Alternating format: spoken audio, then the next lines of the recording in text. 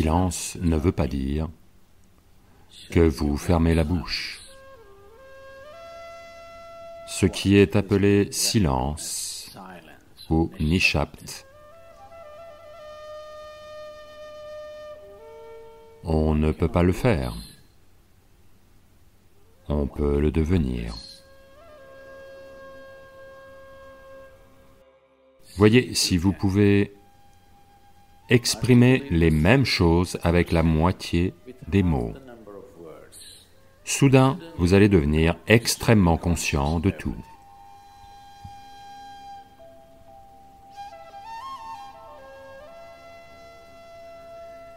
Le vent produit son propre son,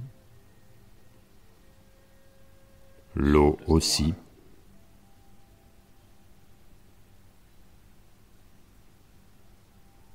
La terre aussi. À vrai dire, le ciel aussi. Tous les objets célestes font leur propre son. Il y a des sons de douleur, des sons de plaisir, des sons de malheur, des sons de joie. Pour tout, il y a un son. Avec la vie humaine, c'est très vrai. Il y a des sons de vie, et il y a des sons de mort.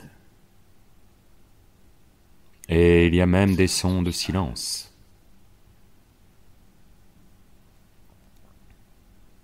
Donc cet amalgame complexe de sons, divers types de sons,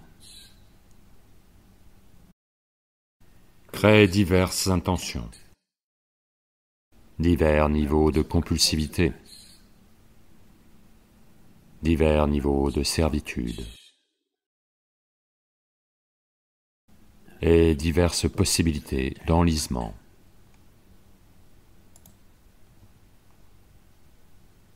Dans tout cela, pourquoi choisit-on de devenir silencieux? Le silence n'est pas une façon de vous priver de la vie.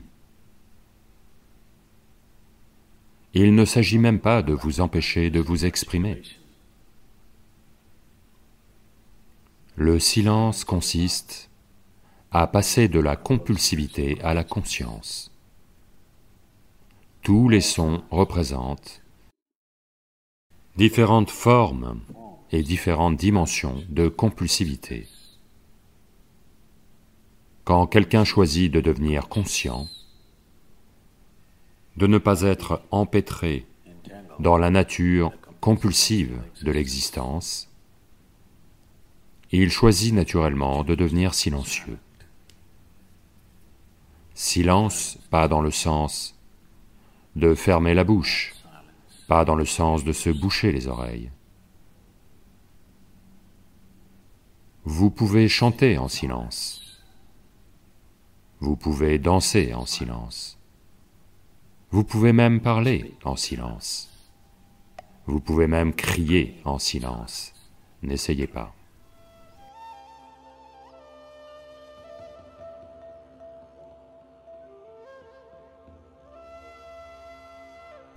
Ça ne veut pas dire que quand tout le monde est silencieux, vous criez. Ce n'est pas ça, crier en silence.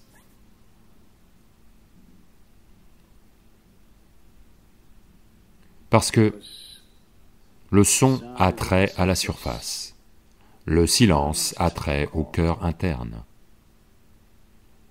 Seule la surface produit le son. Voyez maintenant, l'eau frappe la surface et produit le son.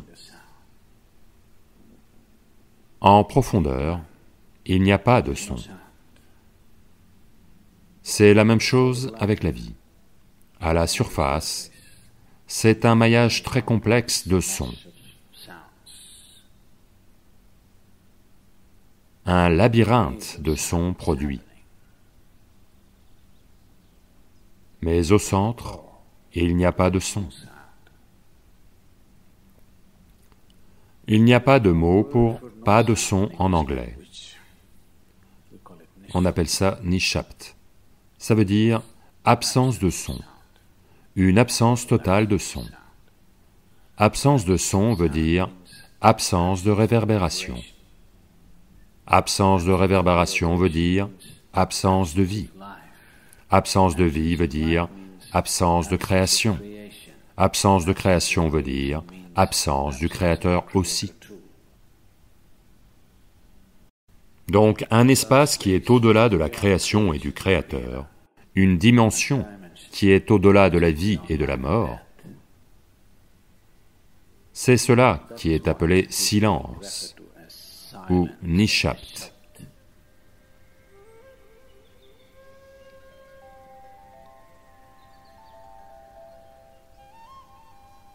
On ne peut pas faire cela. On peut devenir cela. Communément, il y a deux mots employés pour décrire cela. L'un est « maun », ce qui veut dire que vous pratiquez le silence, vous n'êtes pas silencieux. Vous vous taisez et vous demeurez en maun, ce n'est pas nishapt. Maun veut dire que vous pratiquez le silence. Quand vous pratiquez quelque chose, de toute évidence, vous n'êtes pas cette chose. Êtes-vous la vie ou pratiquez-vous la vie? Je vous le demande. Êtes-vous la vie ou pratiquez-vous la vie? Vous pratiquez la vie? Non, vous êtes la vie. Peut-être pas très bien pratiquée, mais vous êtes la vie. De même, il y a une différence entre pratiquer le silence et devenir silence.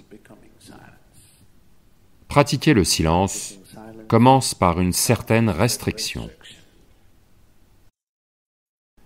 Mais lentement, à mesure qu'on pratique le silence, on peut potentiellement devenir silencieux.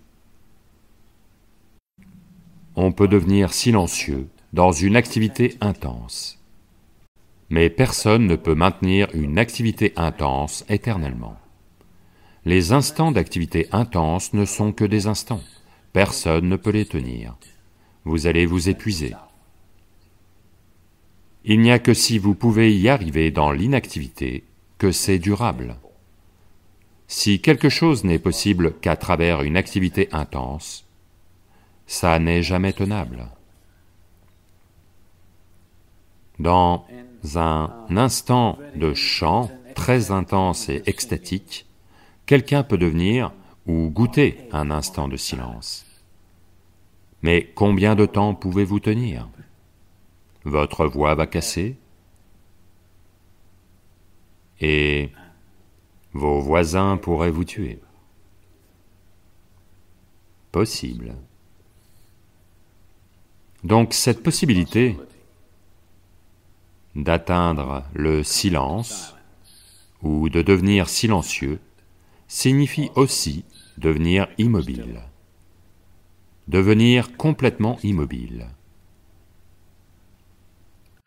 L'immobilité peut être atteinte de très nombreuses façons. Si vous observez un serpent, il est immobile. Si vous observez un tigre en train de chasser, absolument immobile, chargé, mais immobile. Tout ça, ce sont différentes dimensions d'immobilité pratiquées pour survivre. Si un serpent bouge trop souvent, il va se faire tuer. Si un tigre ne sait pas rester immobile, il n'attrapera jamais sa nourriture. Tout cela, ce sont des actes de survie. Un être humain, pour survivre, il doit être actif.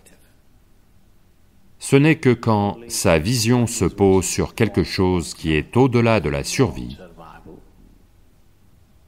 que là, il va penser à l'immobilité, que là, il va comprendre, à mesure qu'il s'observe, à mesure qu'il remarque la complexité de ses compulsions, il comprend que la seule façon d'y remédier est de devenir immobile.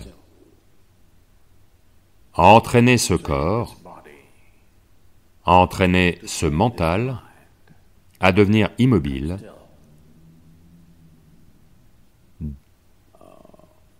demande un certain effort. Si quelqu'un est simplement extatique, il va devenir immobile. Mais autrement, il faut travailler. Morceau par morceau, il faut travailler pour amener ce corps à l'immobilité absolue. La plupart des gens ne peuvent pas tenir leur corps au même endroit pour une quelconque durée. Ils sont tout le temps en mouvement.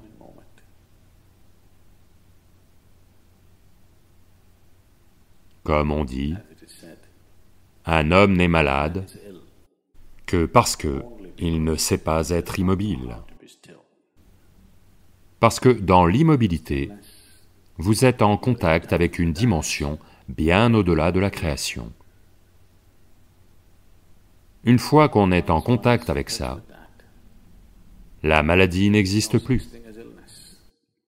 Si je m'assois ici et que le corps pourri et croule, il n'y a quand même pas de maladie, il est juste là, parce que, à vrai dire, quand quelqu'un devient absolument immobile, il se peut qu'il ne soit pas capable de s'accrocher au corps, à moins qu'il apprenne les astuces, le mécanisme du corps. Alors pourquoi devrais-je devenir immobile? Vais-je perdre mon corps? Vous allez de toute façon perdre votre corps. Quand viendra l'heure de perdre votre corps, si vous voulez le perdre avec grâce, alors vous devez connaître au moins un petit peu d'immobilité.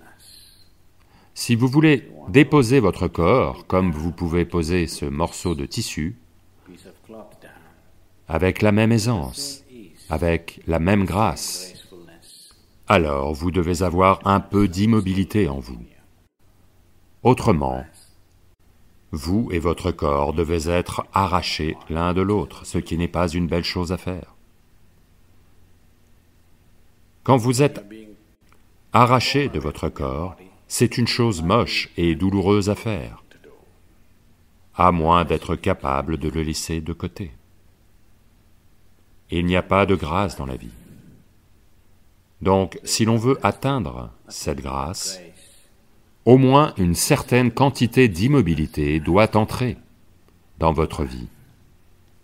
Pour que cela ait lieu, un certain niveau de silence doit entrer dans votre vie. Si pour le moment ça ne vient pas, au moins pratiquez un peu de maun. En 1 heure, si vous dites 1573 mots actuellement, combien ma? Combien de mots crachez-vous en 1 minute? 1573, vous en dites vraiment autant? Je pensais que c'était impossible. D'accord, je vous crois. Donc, quel que soit le nombre de mots que vous dites, voyez si vous pouvez exprimer les mêmes choses avec 2 fois moins de mots. Soudain, vous allez devenir extrêmement conscient de tout. En ce moment, c'est une diarrhée orale. Si vous en dites 1573, c'est de la diarrhée, d'accord?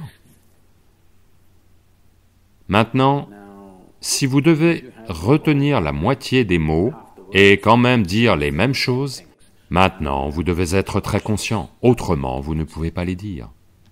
Essayez simplement et voyez. Demain, un jour. En 1 heure, le nombre de mots que vous dites normalement, divisez-le par 2. Ne réduisez pas votre activité, dites toujours les mêmes choses, mais avec 2 fois moins de mots. À quel point le monde entier semblera merveilleux, vous savez?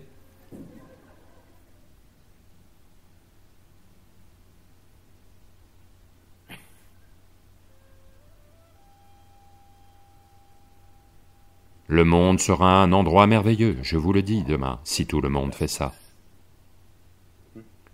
Beaucoup de mariages seront sauvés.